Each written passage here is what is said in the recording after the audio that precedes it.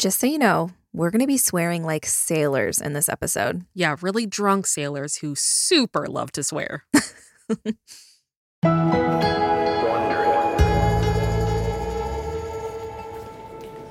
Picture this. It's July 2011, and we're in central London in a chamber of the House of Commons. Good afternoon, everybody. This is a special meeting of the Culture, Media and Sports Select Committee. It is a follow-up to the inquiry which the committee held in 2009 into press standards, privacy and libel. 2 weeks ago, the public learned that News of the World reporters hacked into the voicemail of a young murder victim. And remember, this is a tabloid that Rupert Murdoch owns. Now he's here to answer for his paper's wrongdoing, along with his second son, James. There's actually a video of the hearing. In it, you can see father and son sitting side by side. James is looking way more serious than he did when he was running Raucous Records back in the day. He's ditched the eyebrow piercing and traded his bleached blonde hair for a buzz cut. Rupert, who's 80 at this point, is stooped and a little frail. His wife, Wendy, is perched behind them, dressed in a Pepto pink blazer. A member of Parliament asks James about a nearly $1 million settlement he authorized, ostensibly to buy the silence of Gordon Taylor, the chief executive of the Professional Footballers Association, whose phone messages were tapped. Starting with you, Mr. James Murdoch, I know we've been over at length the differences in the size of the settlement paid. But can you just tell me whether or not the Taylor settlement included a confidentiality clause? And maybe the other settlement did not. But before James can answer, something catches his attention. He turns to his left, and a look of shock crosses his face. A man has entered the room and is rushing toward James and Rupert himself. James leaps to his feet. Wendy leaps up too. The courtroom erupts.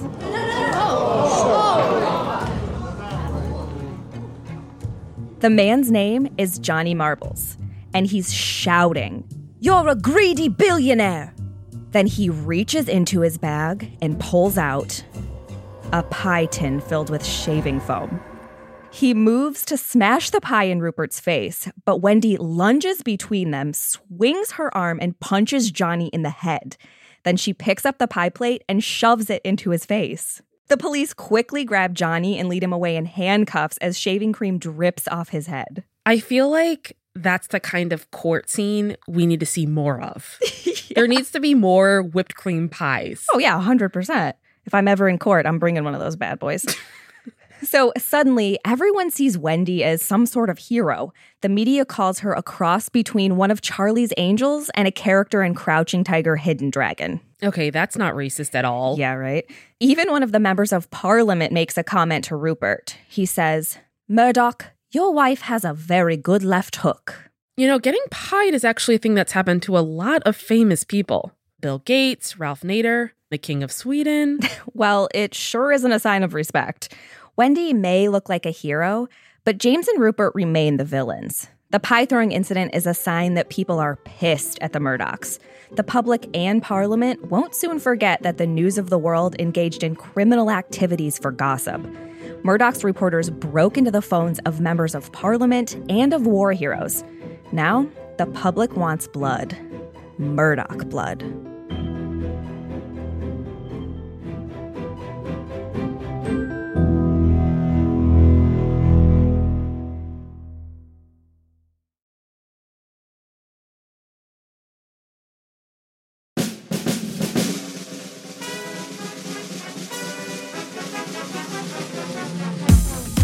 From Wondery, I'm Brooke Sifrin. And I'm Arisha Skidmore-Williams. And this is Even the Rich.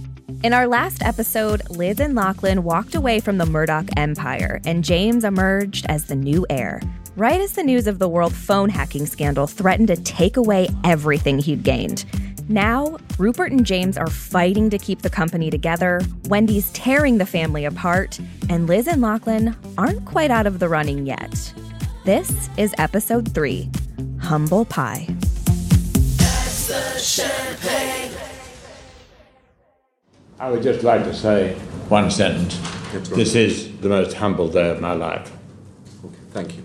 Is that Rupert? Yep, speaking later in the same hearing, after all the pie's been cleaned up. this is the lowest point in his career. Just 2 weeks earlier, the story broke that Murdoch's reporters had hacked into a woman's phone and made her parents believe she was still alive. News Corp claimed it was one rogue reporter, but it quickly became clear it wasn't. It turns out writers across Murdoch's empire were doing it for good gossip. They tracked down addresses and phone numbers and stole PIN numbers and bank account numbers from thousands of people. One informant says reporters contacted him for dirt once a day, every day, for 5 years. That's almost as bad as the telemarketers are. Calling about my health insurance. Almost as bad. Yeah, but this was not one bad apple. This was a whole internal culture at Murdoch's tabloids. In all, almost 4,000 people were hacked. Everyone from victims of terrorists to members of the royal family. Which royals were hacked? William, Kate, and Harry. And it goes beyond just hacking to get a scoop. Reporters bribed cops for information. They staked out victims' houses and took secret photos of them with long-range lenses. They stole security camera footage. The deeper the investigation goes, the worse it gets. Now, to be fair, Rupert's tabloids aren't the only ones pulling this shit, but his papers were the most shocking. They become the public face of the scandal, and Rupert feels the heat. He goes into damage control mode.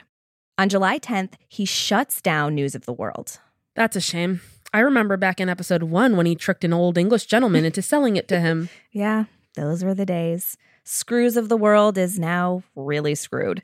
After 168 years in print, it's done. Wow. Can you imagine that moment when he shut it down? That must have been insane. Let's do it. You be Rupert.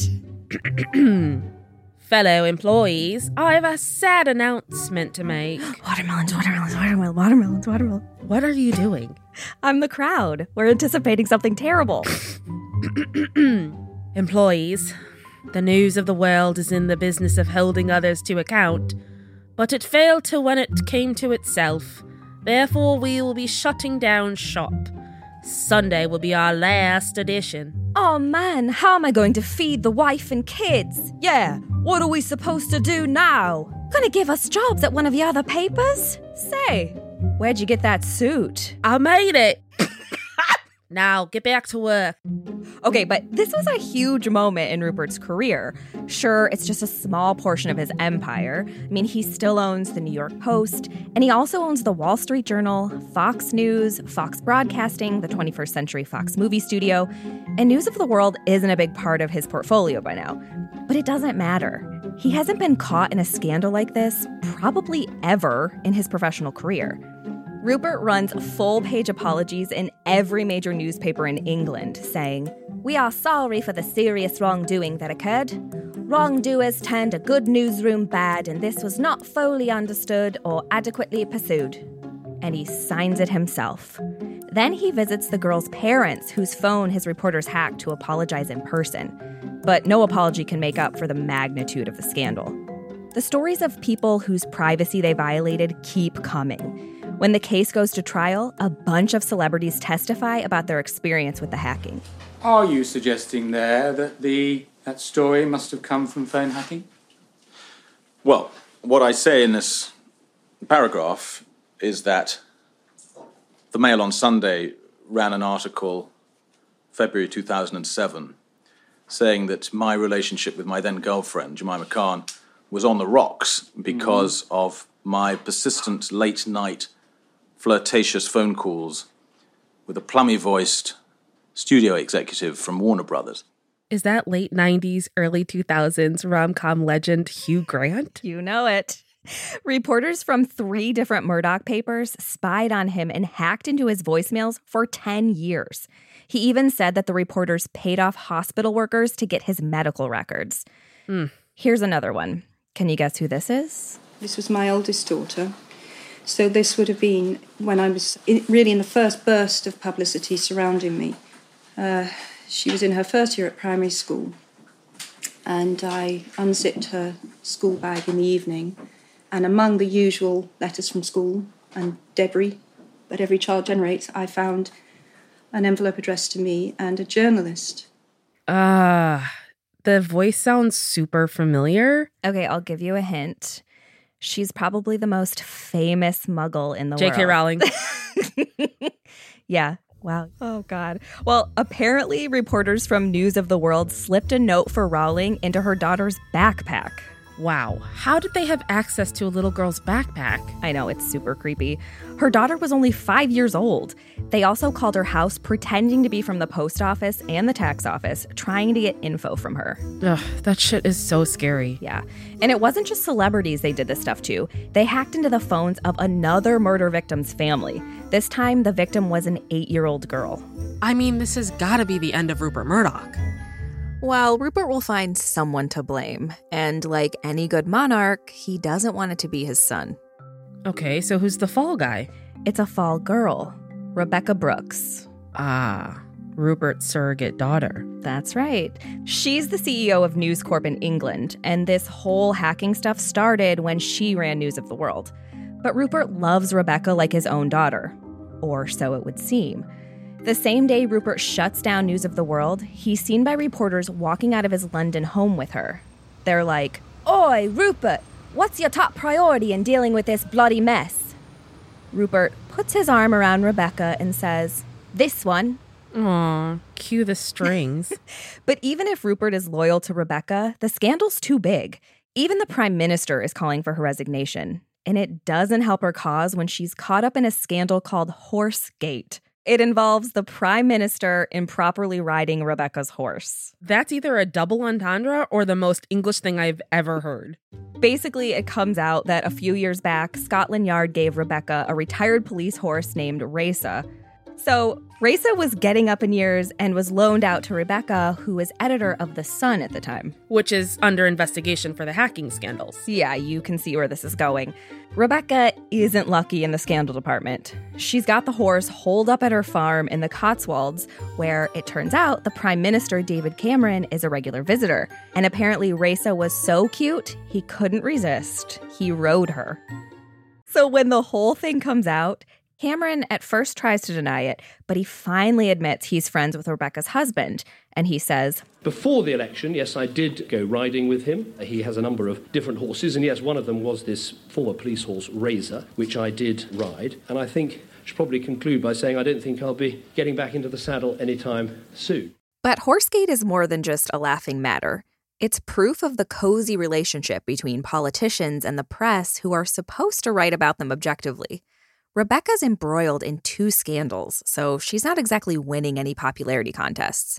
On July 15th, 2011, after being savaged by the press and members of parliament, Rebekah throws up her hands and resigns. But get this, Rupert keeps paying her salary. Ugh, the number of jobs I would quit just to have my salary keep getting paid, all of them. Yeah. I mean, I wish I was more shocked. Rupert tells Rebekah to think of it as a long-paid vacation. He says, "Travel the world on me for a year." And he gives her almost 11 million pounds as a little goodbye present. But the problem is, Rebekah doesn't have time to book that round-the-world cruise. Rebekah Brooks had willingly made an appointment to go to the police station today to answer questions. When she arrived, she was arrested. Yeah, she's arrested and charged with conspiracy to intercept communications in the course of their transmission without lawful authority. Okay, pretend I haven't seen every single episode of Law & Order and explain that to me. Sure. Hacking into people's phones. Got it. Eventually, she'll also be charged with orchestrating a cover-up, including 3 charges of conspiracy to pervert the course of justice by hiding evidence from the detectives investigating the hacking scandal. Okay, and what did Rupert and James know? I mean, this happens on their watch. Well, they take a lot of heat too, especially James. When he first goes before Parliament in the summer of 2011, he denies knowing anything. But a few months later, it comes out that an editor of News of the World had forwarded James an email chain that says phone hacking is rife at the tabloid. Except James says he never read the full email chain. So it's just like when I tell my boss, "Oh, that must have gone into the spam folder." Yeah, that is literally one of my favorite moves. It's classic. So now that James is feeling the pressure, he needs someone to blame. Prudence. Exactly. No. He blames Rupert for creating a corporate culture that encouraged this kind of bad behavior. James even goes behind Rupert's back and tells members of the board that he thinks Rupert might be getting senile. Between Rupert, James, and Rebekah Brooks, it's like a circular firing squad. Rupert turns around and blames James for not squashing the crisis before it got out of hand. Rupert says James should have been less worried about surrounding himself with a team of suck-ups and more worried about stopping the crisis by, covering it up. Yikes. So Rupert thinks this is all James's fault. And he's not alone.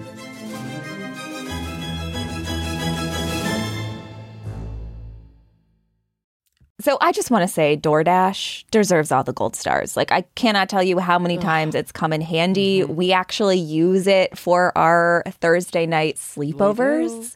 We get Cheesecake Factory all the time on DoorDash. Yes, we do. But it's good for a lot of things. Groceries, late night snacks, all kinds of stuff. And before you ask, Richie's, yes, of course we have a code. You can use code RICH24 to get 50% off up to a $10 value when you spend $15 or more on your next convenience, grocery, or retail order. For eligible users only, terms apply. Love it. Listen, Richies, you play your cards right, you never have to leave your house again. Yep. And that's the real dream. It is. Get everything you need when you need it. Use code RICH24 to get 50% off up to a $10 value when you spend $15 or more at convenience, grocery, or select retail stores on DoorDash. For eligible users only, terms apply. Can we talk about how cool it is that with Audible, you almost feel like you're watching a movie just by listening to the stories? Especially with Audible's new collection of exclusive thrillers. They feature captivating sound design, eerie soundscapes, and dynamic performances, so the story is really brought to life. I'm excited to listen to None of This Is True by Lisa Jewell. It's actually about a podcaster who meets this girl, and this girl tells her about her life, and she's like, you should feature me in your podcast, but then the girl's life is very strange. Oh my gosh. So why has that not happened to us yet? It will. It's only a matter of time. But it sounds so good and juicy. Yeah. And Richie says, an Audible member, you can choose one title a month to keep from their entire catalog, including best-selling audio titles and new releases in every genre. New members can try Audible now free for 30 days. Visit audible.com/eventherich or text Even the Rich to 500-500. That's audible.com/eventherich or text Even the Rich to 500-500 to get started.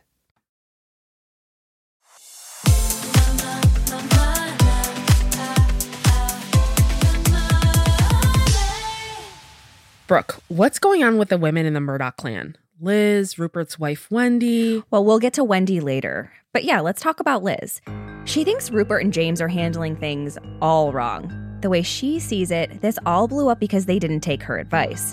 As the scandal was just starting to break, she told them to come clean. No finger pointing, no cover-ups, but they didn't listen. She's mostly pissed that their screw-ups might endanger her inheritance. According to journalist Michael Wolff, Liz told some dinner party guests that James and Rebekah, quote, fucked the company. Another source tells the New York Times that Liz secretly advised Rupert to fire James and put her in charge instead. Dang, she's really fighting dirty. I like it. Liz denies she ever said it, but either way, Rupert comes pretty close to taking her advice. He's all set to fire James, but he backs down at the last minute. In exchange, James takes a beating from the press and from the government, which isn't a great look for Rupert. I mean, this is his number one son. Rupert built a reputation that he was this master manipulator. He's the guy who owns the news. He can stir up a scandal or bury a story with a wave of his hand. But now he's lost his magic touch. There's nothing he can do to make this scandal go away. The trials and hearings drag on for more than 2 years, and it seems like every day another embarrassing story comes out. When it's all over, more than 100 people are arrested. Reporters, editors, cops, private investigators, public officials. News International is forced to pay millions of dollars to settle claims from hacking victims. It's pretty bad. But some of those people emerge somewhat unscathed, like Rebekah Brooks. She's cleared of all charges, and Rupert immediately hires her back. Things don't go quite as well for James. His star is definitely dimmed, which makes room for the reemergence of his sister Liz. But whether Liz wants to be her dad's right hand and successor is another story. Let's back up a little bit. While News Corp's mired in scandal, Liz has been busy building her own media company, Shine. And it's going really well. She put The Biggest Loser on the air. MasterChef is an international hit. She even buys the company that produces the U.S. version of The Office. So Liz wants to take Shine to the next level, but she needs more money to do it. If only she knew some rich guy who could lend it to her. Yep. In 2008, Liz sits down with her dad and they make a deal. Then in the spring of 2011, just before the phone hacking scandal breaks, News Corp acquires Shine for $670 million. Liz gets about 40% of that herself. Whew, she drives a hard bargain. Maybe too hard. News Corp's shareholders sue, claiming that Rupert overpaid for Shine, and they accuse the family of rampant nepotism.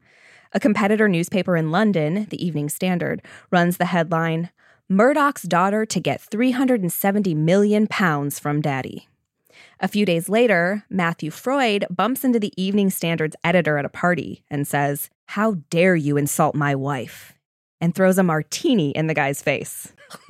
Rumors start swirling that Liz might be the new designated heir in town. Liz is smart, successful, well-connected. I mean, Bono was at her 40th birthday party. She's part of the Chipping Norton set.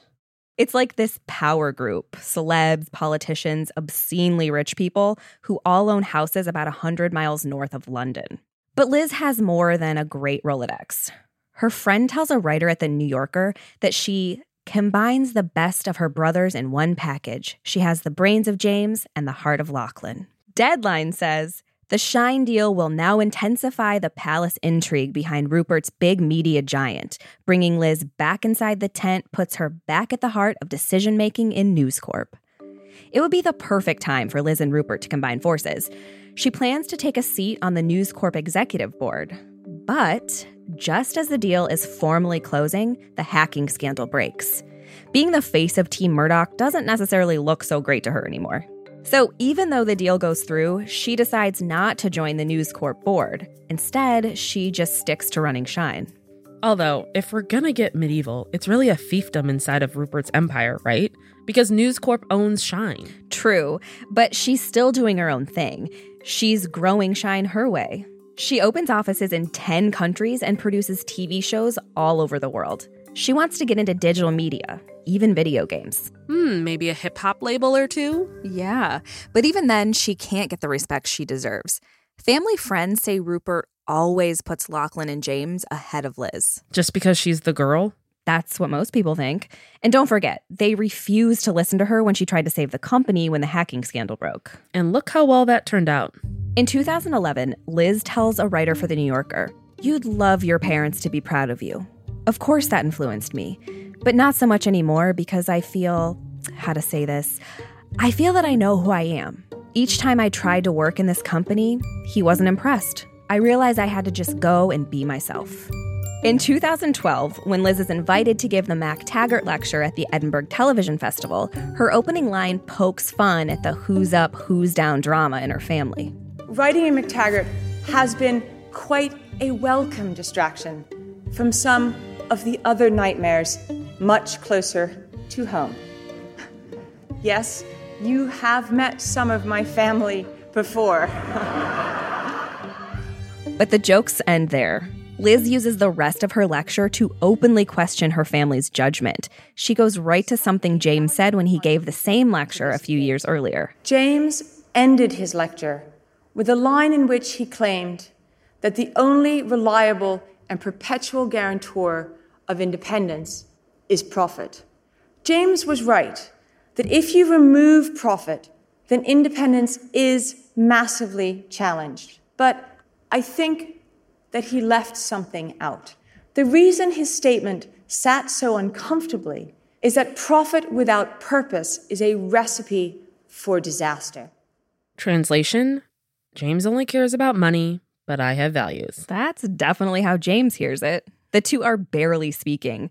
Liz has been fuming about the phone hacking scandal ever since James and Rupert went against her advice and launched their completely unsuccessful attempt to deflect blame and cover up the problem. Now she's airing her grievances publicly. Okay, so I'm learning that rule number 1 in rich families is do not air your dirty laundry in public.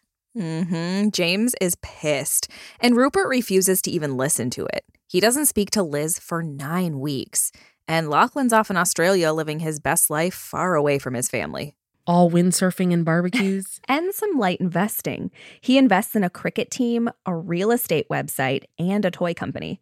One investment is an Australian telecom business he tries to position as a young, hip service for internet and cell phones.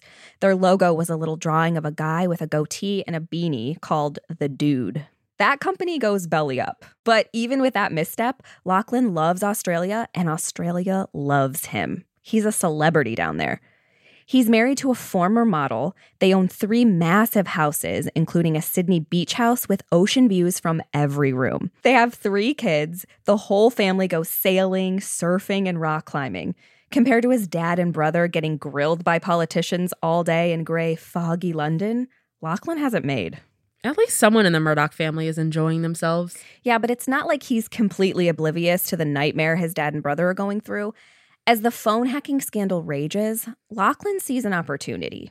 He's like, Daddy needs me. So he hops on a plane and flies from Australia to Britain. He goes straight from the airport to his dad's office in London. He looks great. Even though he's just been on a long-ass flight, he's got a deep tan. He's clearly been working out.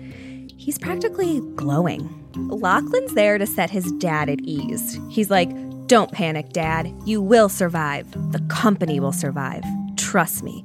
We're going to come out of this stronger than ever. And you'd better believe Rupert's touched. Who knows? Maybe he's wishing Lachlan was still his right-hand man.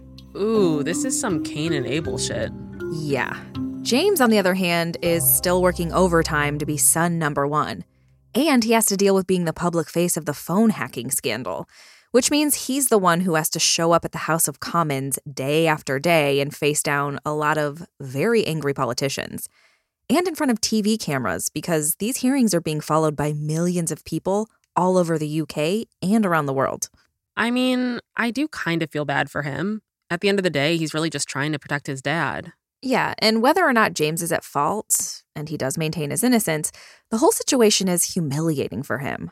First, he steps down as the executive chairman of all of News Corp's UK newspapers. Then, as the investigation drags on, it becomes clear that News Corp is never going to be considered fit and proper with James in charge. So in April 2012, he resigns as chairman of the other businesses he runs, including BSkyB. In September of 2012, a month after his sister dunked on him in her speech, the Office of Communications says that James repeatedly fell short of the conduct to be expected of a chief executive and chairman. So he heads to New York, which is where he grew up and once ran his hip-hop label. It's the perfect place to lay low for a while, lick his wounds, and then he's going to launch himself right back into the very center of his dad's empire.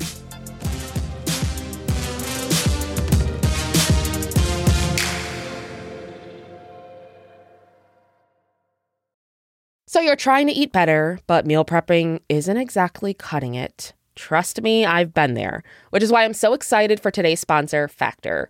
Factor's pre-prepared, chef-crafted, and dietitian-approved meals are delivered right to your door and heat up in just 2 minutes. Eating better has never been easier. It really hasn't. And you'll have over 35 different options a week to choose from, including keto, calorie smart, vegan and veggie, and more. This is a sponsor that we're going to probably pay for this on our own when it runs out. And that's a big testament. The meals are delicious. I have not had a meal I don't like from there. Yeah. The idea of being able to put something in the microwave for 2 minutes and it coming out as if you cooked it. Yeah. I feel like we're living in the future. We are. And we've done the math. Factor is less expensive than takeout. Yeah, so head to factormeals.com/rich50 and use code rich50 to get 50% off. That's code rich50 at factormeals.com/rich50 to get 50% off. It's time for a little dramatic reading. Oh, shit. I'm so missing Tony. Because he is so charming, and his clothes are so good. He has such a good body, and he has really, really good legs and butt. And he's slim, tall, and has good skin. Piercing blue eyes, which I love. Love his eyes. Also, I love his power on the stage.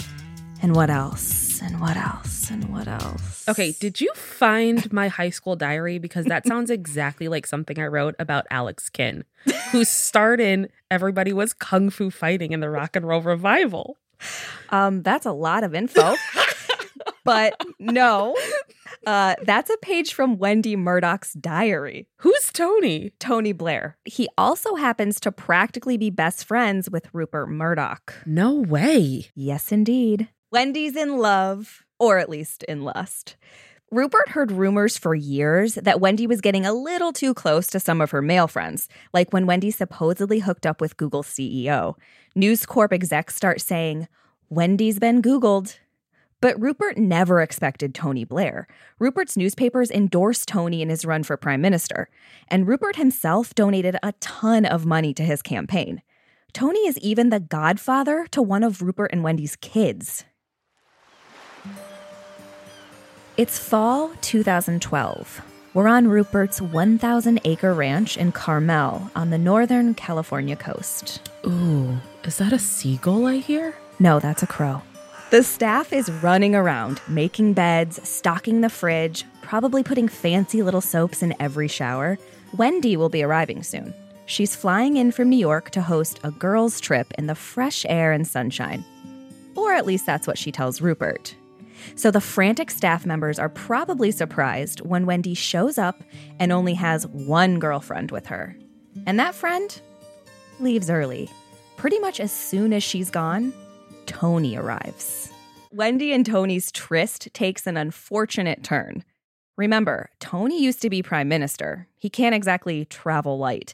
Everywhere he goes, he brings Secret Service with him, including to Carmel. That attracts a lot of attention. But Wendy and Tony don't exactly go out of their way to hide their affair.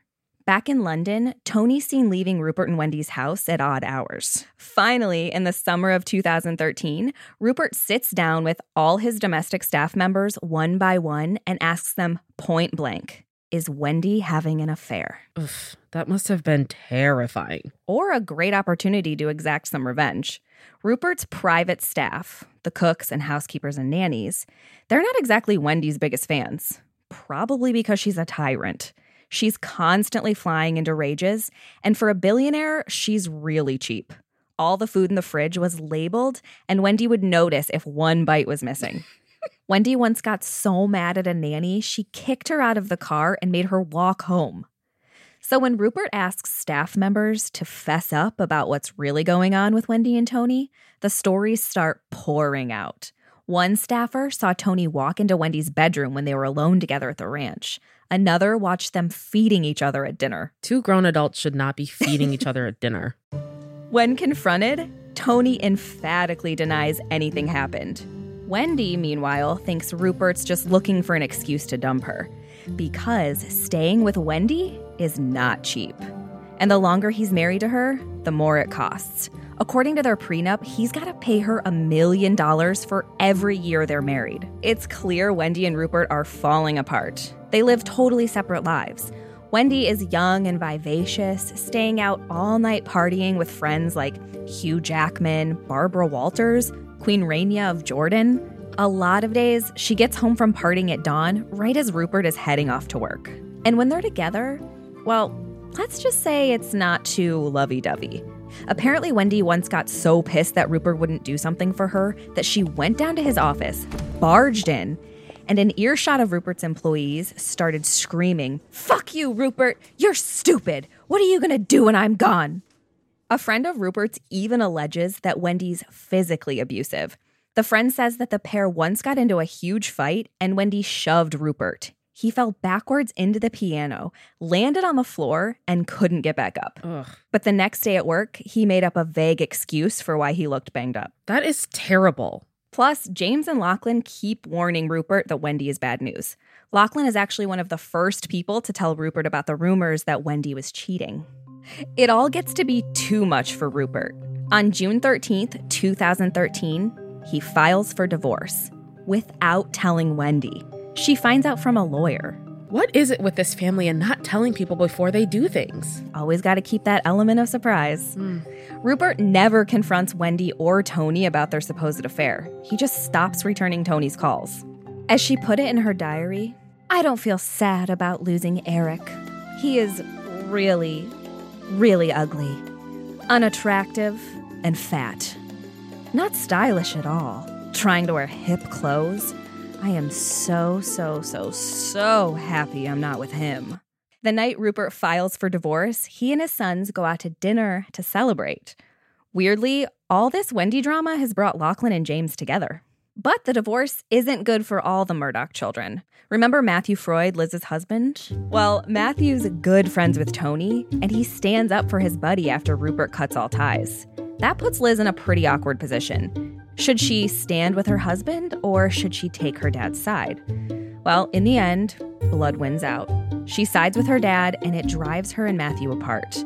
To nurse their wounds, she and Matthew go sailing on the Mediterranean on separate yachts.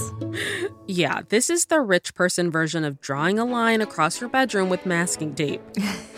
Yeah, Matthew doesn't even invite his own father-in-law to his 50th birthday party. He invites Tony instead. In 2013, with both Wendy and Matthew Freud out, the two biggest outside influences on the Murdoch family are gone. I'm gonna miss those assholes. Yeah, they were great. Now it's back to the original group and the original rivalries. Lachlan and James might be on the same team now, but as we enter the final chapter of the story, the succession battle is coming to its shocking conclusion.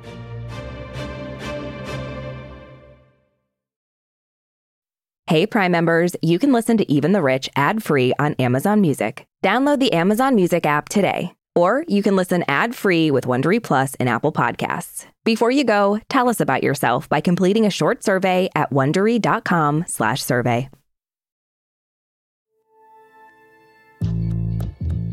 This is the third episode of our 4-part series, The Real Life Succession. We use many sources when researching our stories, like Vanity Fair, The New York Times, and The New Yorker. And yes, a few of the sorts of tabloids that Rupert would approve of. But we especially recommend 2 books. Rupert Murdoch, The Untold Story of the World's Greatest Media Wizard by Neil Chenoweth, and The Man Who Owns the News by Michael Wolff. I'm Brooke Sifrin. And I'm Arisha Skidmore-Williams. Summer Block wrote this episode.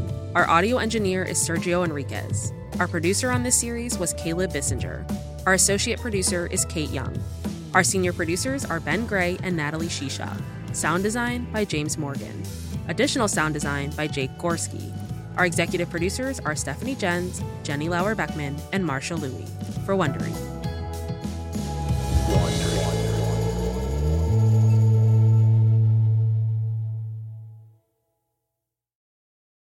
Let's jump into Peppa's world of play. Look for spring flowers, hunt for muddy puddles, and bravely explore exciting places with Peppa playsets. Peppa Pig, inspiring kid confidence.